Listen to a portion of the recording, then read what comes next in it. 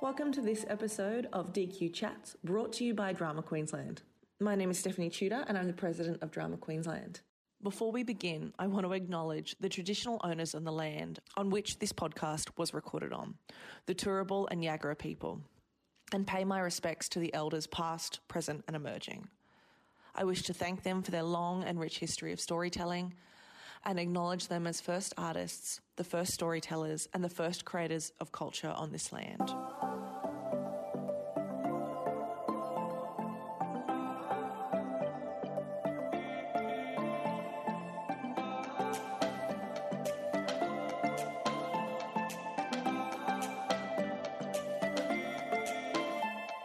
Welcome back to our wonderful chat with Lucas Stibbard about all things Boy Girl Wall. We are going to pick right back where we left off, revealing some insights into the creative process and some wonderful advice for teachers embarking on the journey of teaching this great text. We hope you enjoy. One of the really great conversations that I have with students is simply about the use of the chalk and how clear that is. And was there anything about that particular production choice of using the chalk and not having lots of sets and things? And I know that students are really interested in that idea. Well, I guess the flippant answer is budget. That it really was about cheap. It was about being cheap. Like literally. Also, the original version of the show and the one that you're seeing in that video is the original Sue Benner Theatre that doesn't exist anymore in Metro Arts in town. And I was obsessed with the fact that that's a room. And I guess this comes back to transformation and making the invisible visible and stuff as well, and all the stuff that we've been talking about in terms of ritual and understanding. That room is a black room that's covered in really interesting things that have all just been painted black, which, you know, in theatre we understand is code for don't look at me. Yeah. But it's not actually invisible. It's just painted black. So I very intentionally went around and I outlined every single thing that you weren't meant to look at in white chalk in the room. So to yet again, it's that don't look at it, but look at it, but don't look at it, but look at it, in the same way that the story is full of, I'm going to break the fourth wall, then I'm going to actually drop into a character and make you feel sad in character, then I'm going to remind you that you're actually just watching me pretend to be someone else, then I'm going to talk to you again about it, then I'm going to actually make a joke about the fact that I made a joke about it. It's those constant layers. The chalk in itself and its intentionality came about literally from that treatment that I was writing when we were pitching the show, and that I then pitched to the group, which was like, how are we going to do this? How are we going to do it? And the original idea was that a man in a suit walks into a space with a briefcase, opens up the briefcase, and it's empty except for a piece of chalk. And then he draws some, and then he starts telling the story, and he starts diagrammatically drawing stuff. I had that time that I dropped out of uni the first time, I'd actually been at QCA studying filmmaking and a little bit of digital design and illustration. So I kind of had a background in that stuff and an interest in it. And I like drawing. So it was a way for me to get those into it. But I also love chalk and talk as a medium. I think done well, it's one of the most entertaining things on earth is watching one person and the ability to draw actually make things come alive in front of you in a really simple and tangible way. Or it's the most boring thing on earth, depending on how you're doing it. But also, yet again, going back to what we were talking before about the, kind of dead technologies, we don't use chalk anymore in classrooms. But I think the idea of wanting to make a thing that was kind of like a lecture was definitely part of what we were doing.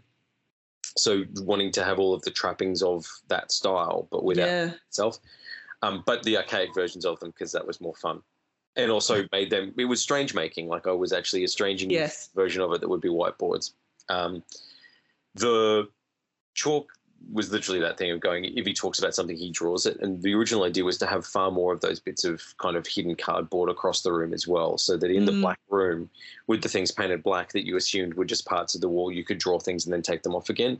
Eventually that came down to just being Dave the computer, being allowed to be a thing that can actually talk and puppet, and that he gets drawn on and the cheapest gag in the show, which is the fact that I had some Apple stickers. So the fact that Dave actually has a hidden Apple sticker on the back of him the entire time, so that when I turn it around, he actually becomes a MacBook.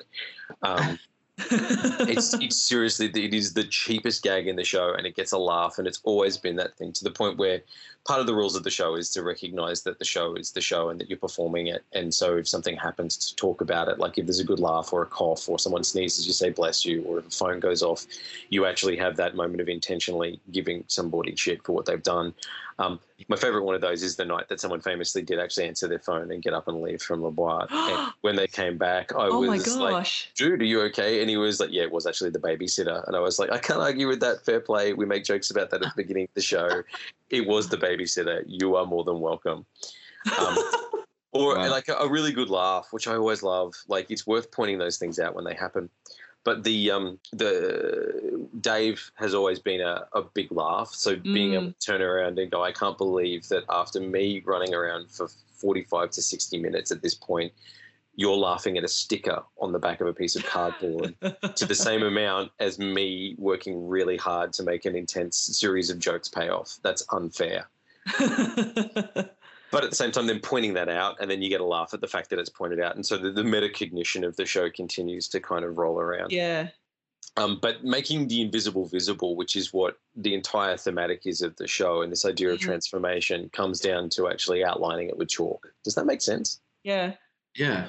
I also like that idea that you say about making the invisible visible, with the whole background and their context and how they got to that moment. Absolutely. And, you know, because we see, as you said before, in a rom-com, you see them meet cute, say lock eyes in a grocery store, and then the story starts. Yes, absolutely. We don't start as blank canvases in that moment. We come with Baggage. all of the invisible. Tons of it. Yeah. Yeah, Yes. absolutely. I think that comes is before. So Yeah, that form and narrative, that's a really lovely meeting again. yeah, absolutely.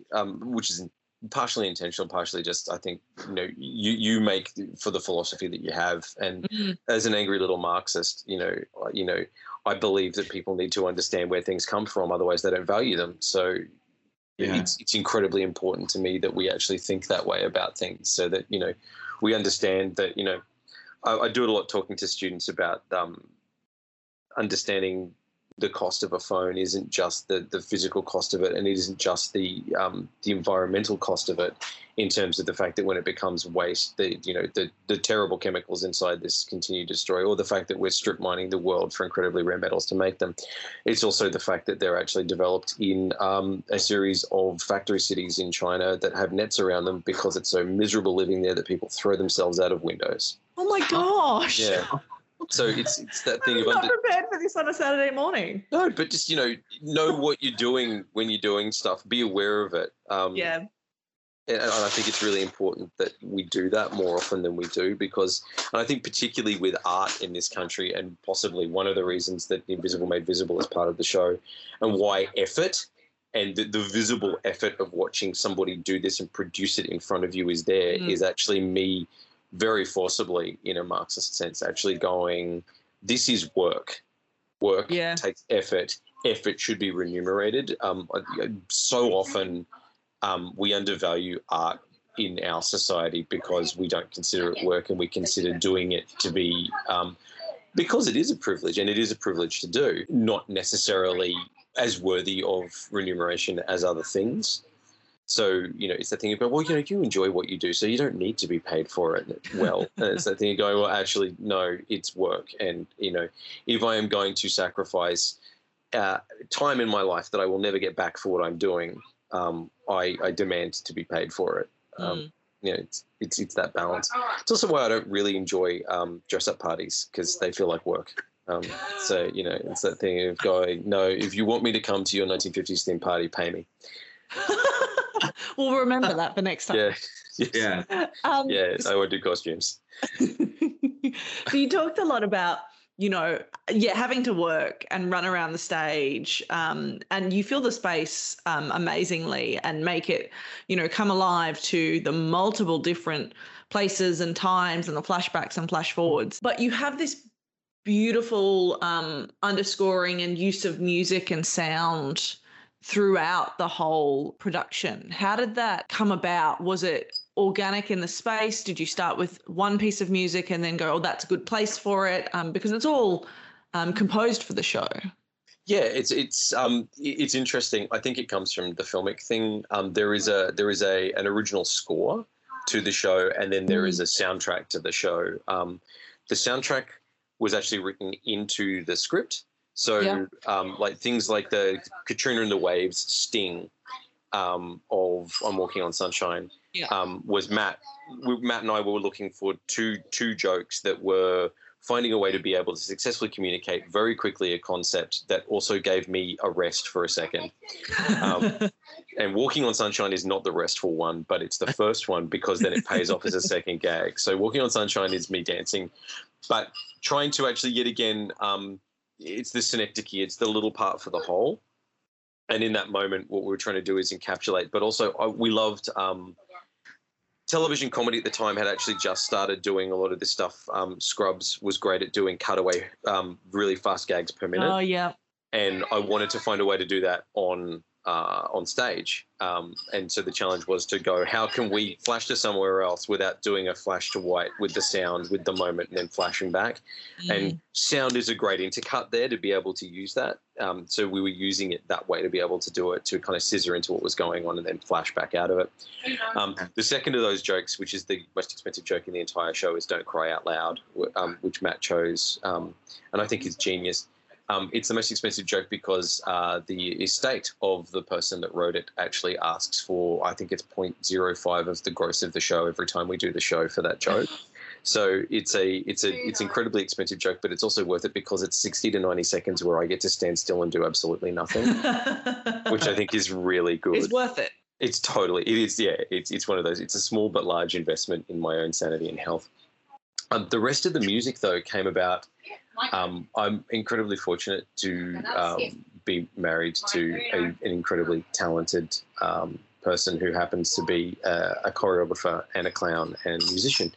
And so Nerida, who had been involved since the beginning as an escapist in this work, and we'd always been interested in, yet again, exposing what you see throughout the work. So seeing the musician as opposed to having the music hidden is also an intentional part of it, in that if you actually look, Nerida is actually lurking over in the corner of the stage during this entire period in a kind of an area.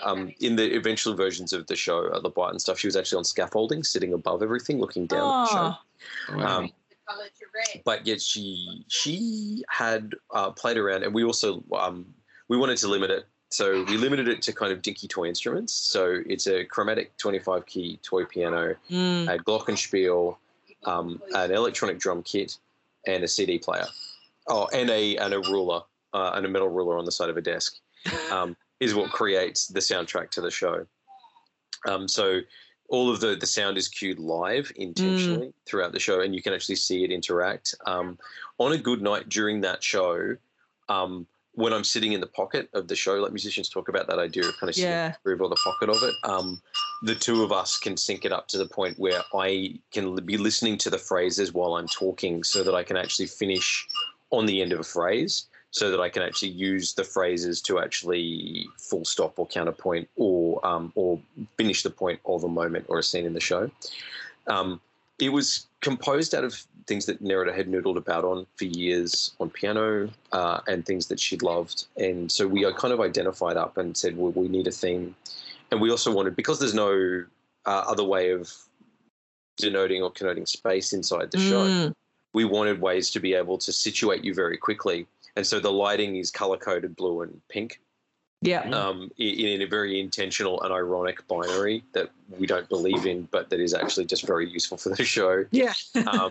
The sound does the same thing in terms of, once you've got those themes, they're hooks that situate you back in things. Like the Consider theme tells you that we've lifted into the science part of the show that is chalk and talk, which is that bun dun dun bun dun dun bun dun dun bun dun dun that goes behind those things, which also feels a little bit like a 1960s to 80s informational video, like the kind of ones that you used to see at school or things as well.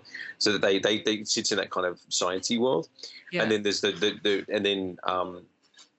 there's the theme for the wall, and there's the theme for the boy and the girl, and they're also intentionally placed in there to help you situate so that even on a subconscious level, if you're a bit lost in where we are and you can't notice that I'm standing on the side of if you can't do it proxemically by looking at the floor and seeing that I'm standing in the area that says boy, and you can't do it visually because it's blue and understand that symbol, maybe the sound will get you there. We're just constantly reinforcing those things because we don't have any of the other things that you would normally have inside a set to actually help with those things. I think also I really liked, I'm just going to tangent for 2 seconds, which is I love Shakespeare and the fact that Shakespeare doesn't have sets, but that it actually just declared what was there and that you fill it in with your imagination, like by just going, we're in a forest now, deal with it. And then you go, oh, right, it's trees. I can see trees. I think suspending your disbelief. Yeah, absolutely. But taking it beyond suspension into actually the constant oscillation between going, I know there's no fucking trees. I know there isn't. But then enjoying the fact that I'm seeing them, but then enjoying the fact that I'm not seeing them. And it's actually the balance between those two things that I think is really important. Belvoir a few years ago had for their symbol a chair with a broom and a bucket on it that said, this is a horse. And I think they were missing the main point, which was that it's a horse, but it's also a bucket and a chair and a broom. And I think it's actually the magic happens in the tension between that thing, not in saying that it is the other thing, but in knowing that it's not. Oh, careful, you're getting close to contemporary theatre again. I know, right?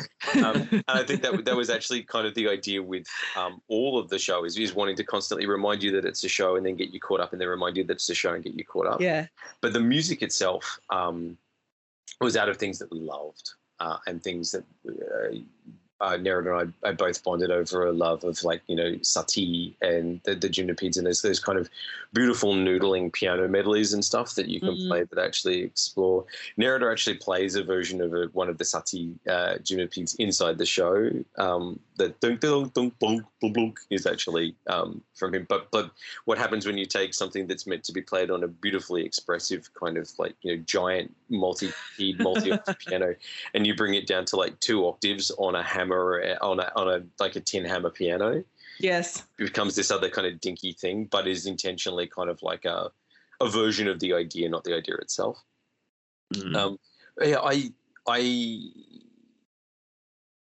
even before the show starts, it's a pity it's not in and it's just honestly the rights, the music inside the show in both versions of it. And then in the educational version, it's interesting, and I should talk to this now very quickly. Inside the educational version of the show, due to licensing rights, the Walking on Sunshine and Don't Cry Out Loud aren't there, replaced by royalty-free music, quite simply because I cannot afford the huge and ruinous version of it that would be if I actually had that as the music, the music inside the show on video. Performing it live is one thing, and APRA for that is actually not as ruinous. But once it's videoed, it becomes incredibly expensive. It's like there's a Prince joke inside the show that ideally pays off with the beginning of Raspberry Beret that can't happen. That is also like another pop culture reference that goes inside the show that's not there. I encourage any teacher who's teaching it to actually quietly and with their class say, look, you won't just play it. You won't be tested on this, but I would encourage you to go and actually look up Walking on Sunshine, Don't Cry Out Loud, and Raspberry Beret, and actually imagine where they go, because I think they are another level to kind of the references that are being used inside the show to tell stories. Given that the entire thing is a series of moving symbols, and like the body is text, sound is text as well inside the show, is really important because it's actually doing a lot of heavy lifting symbolically. Yeah. Which is what I guess we started this question with, around the idea of the purpose and intentionality behind all of that, which was actually doing the heavy lifting for me a lot of the time. And the fact that good rom-coms have amazing soundtracks. Very true. Yeah. A meet cute, or a moment's coming by the swell of the music. I mean, to go back to When Harry Met Sally too, it's full of Harry Connick Jr. music. There's beautiful versions of... for those of you who are too young for this one, Harry Connick Jr. was like Michael Bublé, but for the 90s. Which is basically I feel like that's an insult to Harry Connick Jr. I feel like he can stand on his own. He's literally doing his best impression of Frank Sinatra. So, it's all theft anyway. So... It's just, to every generation there is born somebody who will be a crooner. And currently we're in the Buble, and I imagine, 20 years from now there will be some other person. Well, it's getting close to Christmas. Buble must be ready to come out. Oh, here we go. It is beginning to look a lot like Christmas for another year. So things to look forward to. Yeah. Does that kind of help with the music though? No, it does. And I think it's a really lovely way for students to kind of engage with that through the show, because I think sometimes we ignore the use of music. We kind of just see it as an afterthought. And I think sometimes when students are doing work, they go, oh, I'm just going to chuck the music in at the end. Yeah. Whereas it's clear that it wouldn't have worked like that for Boy Girl Wall. It is so layered and complex and involved in the storytelling that it needs to be there from the beginning or even early on. It's not just nothing in the show is an afterthought. And I think that's... That comes down to the devising process too, which was actually outside of the fact that it's a traditional writing process where, Matt and I plotted it out based upon the story that I'd written, and then I wrote a draft, and then Matt wrote a draft, and then we wrote backwards and forwards. Quick tip with that, what we did was, instead of actually being smart about it and using the function that would allow you to comment or track changes, we made a rule that there was no track changes, basically that you could go in and edit whatever you wanted, and then if the other person couldn't find it, it was probably a good edit. Nah. Although then what we would do is the big joke wars, where he'd take out a joke that I'd written, put in a joke that he thought was funnier, and then I'd take that joke out again and put back in the original joke and stuff. So it just became this kind of competition. Then when it got to the floor, and part of the contemporary practice behind it in the devising part of it was then actually having everybody in the room from the beginning. So Nerida as one of the co-devisers of the work, and the fact that we all identified as kind of like devisers behind the work rather than actually getting into other roles. Like, there is no director. What there was 5 outside eyes and an inside eye that were kind of looking after the way that it would work and looking after the topography and movement of the show and how it communicated. And there was no dramaturg. There were 5 dramaturgs. But then within that, there was a group of people who had very specific kind of like skill sets, like Jonathan Oxlade and Sarah Winter are designers. And so they have an aesthetic eye to what's going on and are actually feeding into that. Keith Clark is actually a lighting designer, but like most technicians, he's seen more theatre than everybody else, and therefore probably has some very good ideas and opinions about it. Yeah. Nerida is a choreographer, but she also has interests in music and movement. And kind of then within it, I was kind of doing it from the inside as well, but also kind of directing. And then Matt was looking after it from a writing point of view from the outside, and a dramaturgical and a directorial view, but also just in terms of the overall performance of it. So kind of destabilizing those kind of hierarchies behind the way traditional theatre is made, because frankly, it wasn't built to be a commercial model. It was meant to be much more like a traditional model of the way theatre started, which was a group of people getting together and telling a story in a collaborative way, and using those collaborative and devised models, actually wanting to have, open and clear communication and trust with each other, recognition of each other's experience, but then also the ability to speak into anything that you felt was really important to us, which then led to a style of making and working that meant that we all had to be there. So it was parallel processes working, rather than what you were saying before about students going in at the end, I'll whack the music on. Yeah. It was that the music was being layered and composed from day one of rehearsals. Yeah. In the same way that the lighting was being layered and composed from day one of rehearsals. So that all of these things are being honoured because they're all incredibly rich text. We tend to actually kind of honour the visual and the spoken text in terms of design, the body and space topographically and choreographically, and the spoken word as kind of the primary text inside theatre in the traditional sense. Yeah. I was much more, yet again, to get contemporary with it, I was interested in kind of dethroning some of those as much as possible by bringing up emphasis on other things, at least in the way that they're used. I really like what music can do. I don't think it's important. Yet again, the little Marxist in me was there trying to go, but I also want you to not take it for granted. I want you to see what it is, and I want you to see it being made, and I want you to see what it does to you when it happens. So like pointing out the fact that when I play sad music, you'll start to feel sad because unless you're a psychopath or a sociopath, in which case you won't feel anything unless you want to, and good luck to you. But, you know, I'll also be watching to see whether or not you yawn when I yawn, because that's another giveaway. But the, you know, as social creatures, we're good at actually picking up on these cues. Most psychopaths are great at faking them. So, you know, it works for everybody.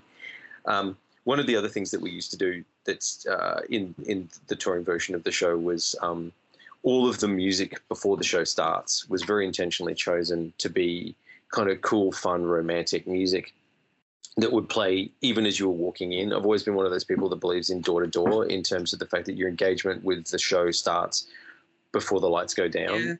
Yeah. Poster design was always incredibly important to me. The visual aspect of the show, the way that the logo was written, everything about it had to be folded into, because that's your first touches and experiences of what's going to happen to you. You want those to actually feed into what it's eventually going to be. You know how trailers fail at that constantly and promise you something that they don't deliver? I wanted to find absolutely the opposite to that. I wanted to find, you know, something that the whole spoke to itself in a way that was really folded in. So I would stand up the back of the theatre with Keith, who would run the lights, and the music before the show would kind of be DJ'd from up there, hand over power to Nerida, who'd run the sound for the show, and we'd kind of get everybody into the right mood and get it all happening. And then very intentionally, when we knew that we were about to start the show, we'd play Take On Me by a-ha, and suddenly everybody would start singing, and it would bind the audience together into a unit of people that were there to do one thing commonly together as a group of people, rather than a group of individuals sitting in the dark themselves, which is the other kind of, you know, it's another one of the hypocrisies of theatre and film that I'm fascinated by, in that you don't do it by yourself. You do it with a group of people, but then you feel like you're doing it individually because you're sitting in the dark by yourself, but you're actually bound with other people around you. So wanting to point out that contradiction as well, in terms of the whole thing is contradictions. That's another one of them to actually want to talk about. Yeah. That and the fact that it's just a great song, and there's nothing more fun than seeing to a group of people hit falsetto when the chorus starts and it gets to those really high notes. And then laugh at themselves for doing so, which is a great way to bond people. In the same way that the beginning of the show starts with a warm-up act, like stand-up does, in terms of the fact that you hear me before you see me, and that it's like that introduction.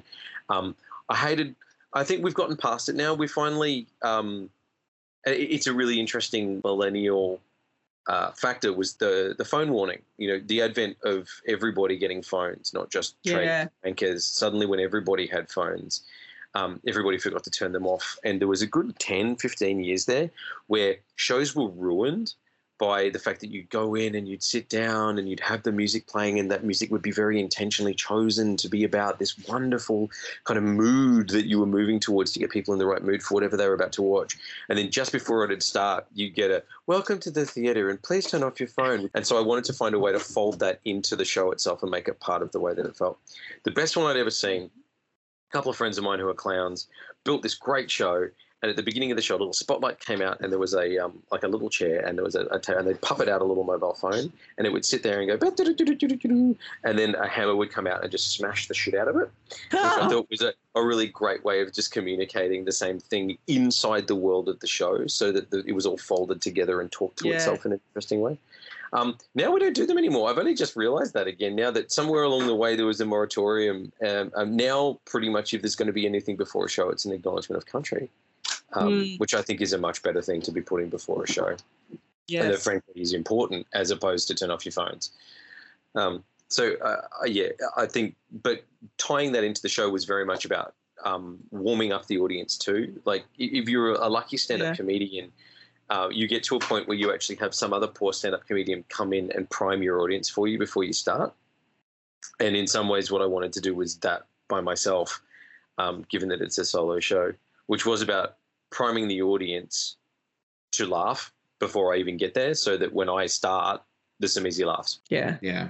So Lucas, as our wonderful educational and teacher community listening, what would be one piece of advice that you would have for teachers about to embark teaching Boy Girl World to their students?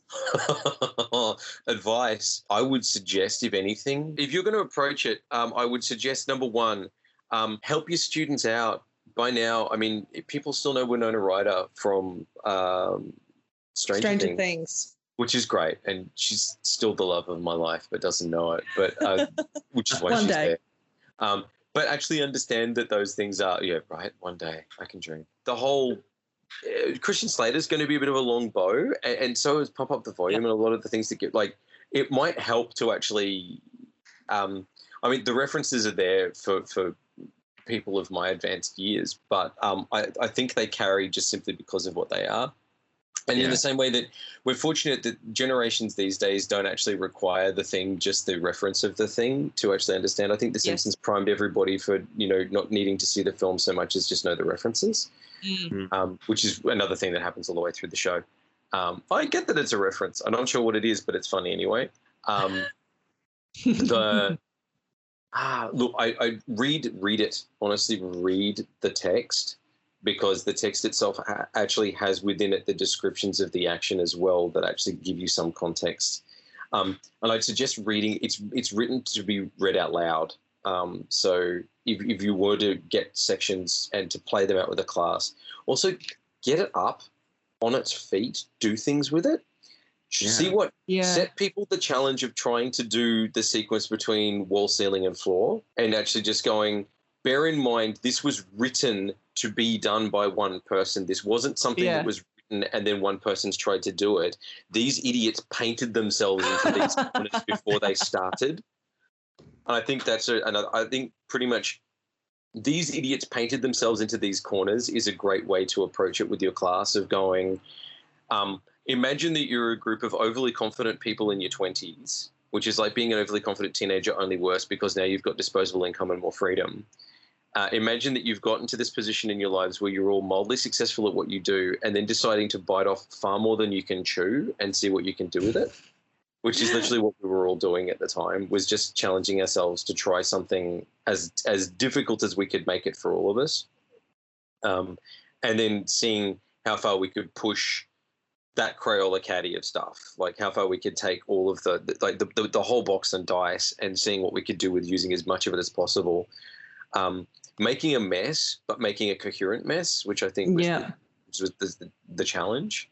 It's really funny. One of the original dramaturg, we had an invited dramaturg that I won't name because they are actually a brilliant person, come in who hated the original version of the show when it was presented after the first development, because it starts 4 times before it gets anywhere.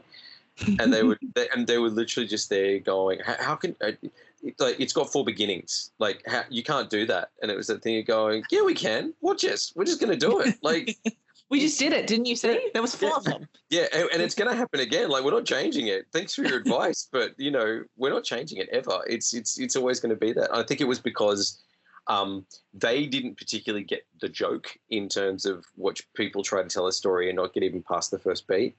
Yeah. Because, I think a dramaturg's job is to actually make sure that it all coheres and gets to the end. So that was always the thing of going, no, we're not doing that. We're doing the opposite. We're not getting anywhere close to the end. Yeah, ever. Yeah, and I also think it's because, yet again, there's an inherent lie in wrapping something up at the end of it at that point that we wanted to talk about. Things don't end, right? The ending you get is that eventually one day the blood clot somewhere in your body hits your brain and you stop. Or if you're unlucky, you walk into traffic. That's the ending you get. That's the end. And then if you're lucky, you live on through the memory of other people, but that's it. So I think it's incredibly, I don't know, disingenuous to kind of just wrap up at any other point. So why not actually make a point of not bothering stopping, to just kind of like just hit a point and go, that's where we're finishing today, because that's where we're up to. And at the time in my life, that's where I was up to. Like, I just met the love of my life a couple of years before that and gotten married, which is another big influence behind the entire play, is literally that moment of, in my late 20s, kind of at a point where I was ready to meet the right person, meeting the right person. And I think, really that is, given that it is a play that was written by somebody in their late 20s, which is statistically, by the way, people always talk about that fact. It's a miracle. You just, around about that time, you just find the right person. No, you're just ready at that point. And I think a lot of the shit drops away as well. And you're finally like, all right, I'm ready to meet somebody. I'm not going to play games anymore. The person I meet now is going to be, it's Mr. or Miss right now is actually the right person at that time in that context because you're ready. And in the same way that Tom and Alethea are ready for each other, they are primed to meet that other person that's actually going to, help make things work for them. Not in a way that's going to solve all their problems, because quite frankly, if you don't do your own work, you're in trouble and that relationship's not going to last. But just being ready. Yeah. And I think that was where I had been just in my life as well. Which I think is also a great message for teenagers to know, is that the relationship they're in probably isn't the one that's going to last and probably shouldn't be the one that's going to last. But it's great to be caught up in the romance of it and to appreciate that at that point in your life, that person who you meet is the right person for that time. But then also be able to appreciate that. And I think everybody can appreciate that. And hopefully those are healthy things and that we're not projecting onto other people too. Yeah, absolutely. Well, on that note, I think that's a really great place for us to wrap up and stew on all of these wonderful things that we've heard today. Thank you so much, Lucas. Thank you for your time and for really unpacking that thought process, but also thank you so much for Boy Girl Wall. And I know a lot of teachers have cherished this text in their classroom for so many years, and now revisiting and reworking through this text for especially for this exam context that we're talking about today. And I know that it is definitely a cherished text in our classroom. So thank you so much. Oh, thank you so much for wanting to encourage and grow and let it live and be its thing. Also, please note, and little Marxist in me can't go any further without actually, there's so much hidden labour behind this. I'm but 1/6 of the entirety of this thing that was created. I'm fortunate to be the face of it, which means that I do get most of the accolades. But, Matthew and I co-wrote it. It was co-devised with the other escapists, Keith Clark, Nerida Waters, Sarah Winter, Jonathan Oxlade. It's entirely theirs as much as it's mine. It's just that I'm fortunate enough to have actually come up with a stupid original idea involving a boy or girl on the wall and being the one dumb enough to put up my hand to actually run around and do it. But that's only part of it. That's not all the hidden labour. All credit should go to them. Absolutely. There's some great videos when you purchase it on Vimeo. There's some really great videos of all of you talking about the process and unpacking that and talking about kind of how you got there. So we'll make a link to that in the show notes as well, so that, when teachers are exploring the text, to make sure you watch all the videos of the behind the scenes and the creative process, because it's really great to hear the insights from everybody else as well. Yeah, absolutely. Yeah. And please get in touch. Literally anybody who is listening to this who is wanting to actually work it with a class, get in touch. I'm readily findable and available, and I'm more than happy to actually talk to stuff and happy to do it most of the time, unless you want me to come into your classroom, in which case it's a workshop and you can pay me. But if it's actually just if it's just simple things, I'm more than happy to answer student questions. In fact, if you put together, and I will always happily do this, if you and your students put together a series of questions and put it in a single email, I will quite happily spend 20 minutes making a response that actually just answers their questions. It's never a problem for that kind of thing. So, please feel free. Thank you. That's so very generous of you. That's not a problem. Look, how are we ever going to get people engaged in, what is a 2,200 to 400-year-old dying art form unless we actually engage young people in being the next group of people to become addicted to it? Yes. Boy Girl Wall, if nothing else, is a gateway drug. So. Okay, well, thank you again for giving up your time on this very early Saturday morning. Well, look, thank you to both of you for wanting to do this. I think it's a fabulous and wonderful thing, and I love the fact that you actually make these things so much more accessible to educators. I think it's fantastic. Well, thank you. Yeah, we just want to make sure that, Drama Queensland's very proud of the small hand that we had in helping this work come to light. Oh, look, it was one of those magical moments of literally being able to go to DQ at the time and go, I want to do this, and then being like, yeah, okay, no worries. But yeah, and for an independent company to have that ability to actually go to, a larger body and be able to go, we think education is important. I'm pretty sure you do too. Yeah. How about we get together? Oh, and big ups to Pixel Frame too, who are the other silent partner in this, who, if you're ever looking to do anything remotely like this, folks, and you're listening to this, go to them. Lucas Thayer and the team, Jeff, and the rest of the team at Pixel Frame are bloody geniuses. They're Brisbane-based. They have done so much great work for groups like The Escapists and Debase and a whole ton of others. They're one of the principal partners for Brisbane Festival and for Brisbane Powerhouse. They do a whole lot of archivals, as well as an incredible amount of other media work, and I thoroughly recommend them. And yet again, I'm unfortunate enough and incestuous enough in terms of this that Lucas and I were both at QCA together at the same time. Oh, and finally, a brief shout out to the real Alethea Jones, who is actually a genuine and wonderful human being, who does exist, who is named Alethea Jones, who is actually a director in America, and who will eventually one day, when we get to make the film, actually direct the movie of Boy Girl War, so that when it finishes, the last thing that you will see will be directed by Alethea Jones. Jones, oh, that's lovely. Which will hurt everybody's heads just slightly. Yes. Oh, okay. Well, thank you so much for joining us. We appreciate all your insight. No, look, honestly, thanks. It's a pleasure to actually get to spend some time thinking about that show again. So take care. We hope you have enjoyed part 2 of our Boy Girl War series, as this has been such a great opportunity to connect with Lucas about this work and hear all about the creative process behind this unique and intriguing work.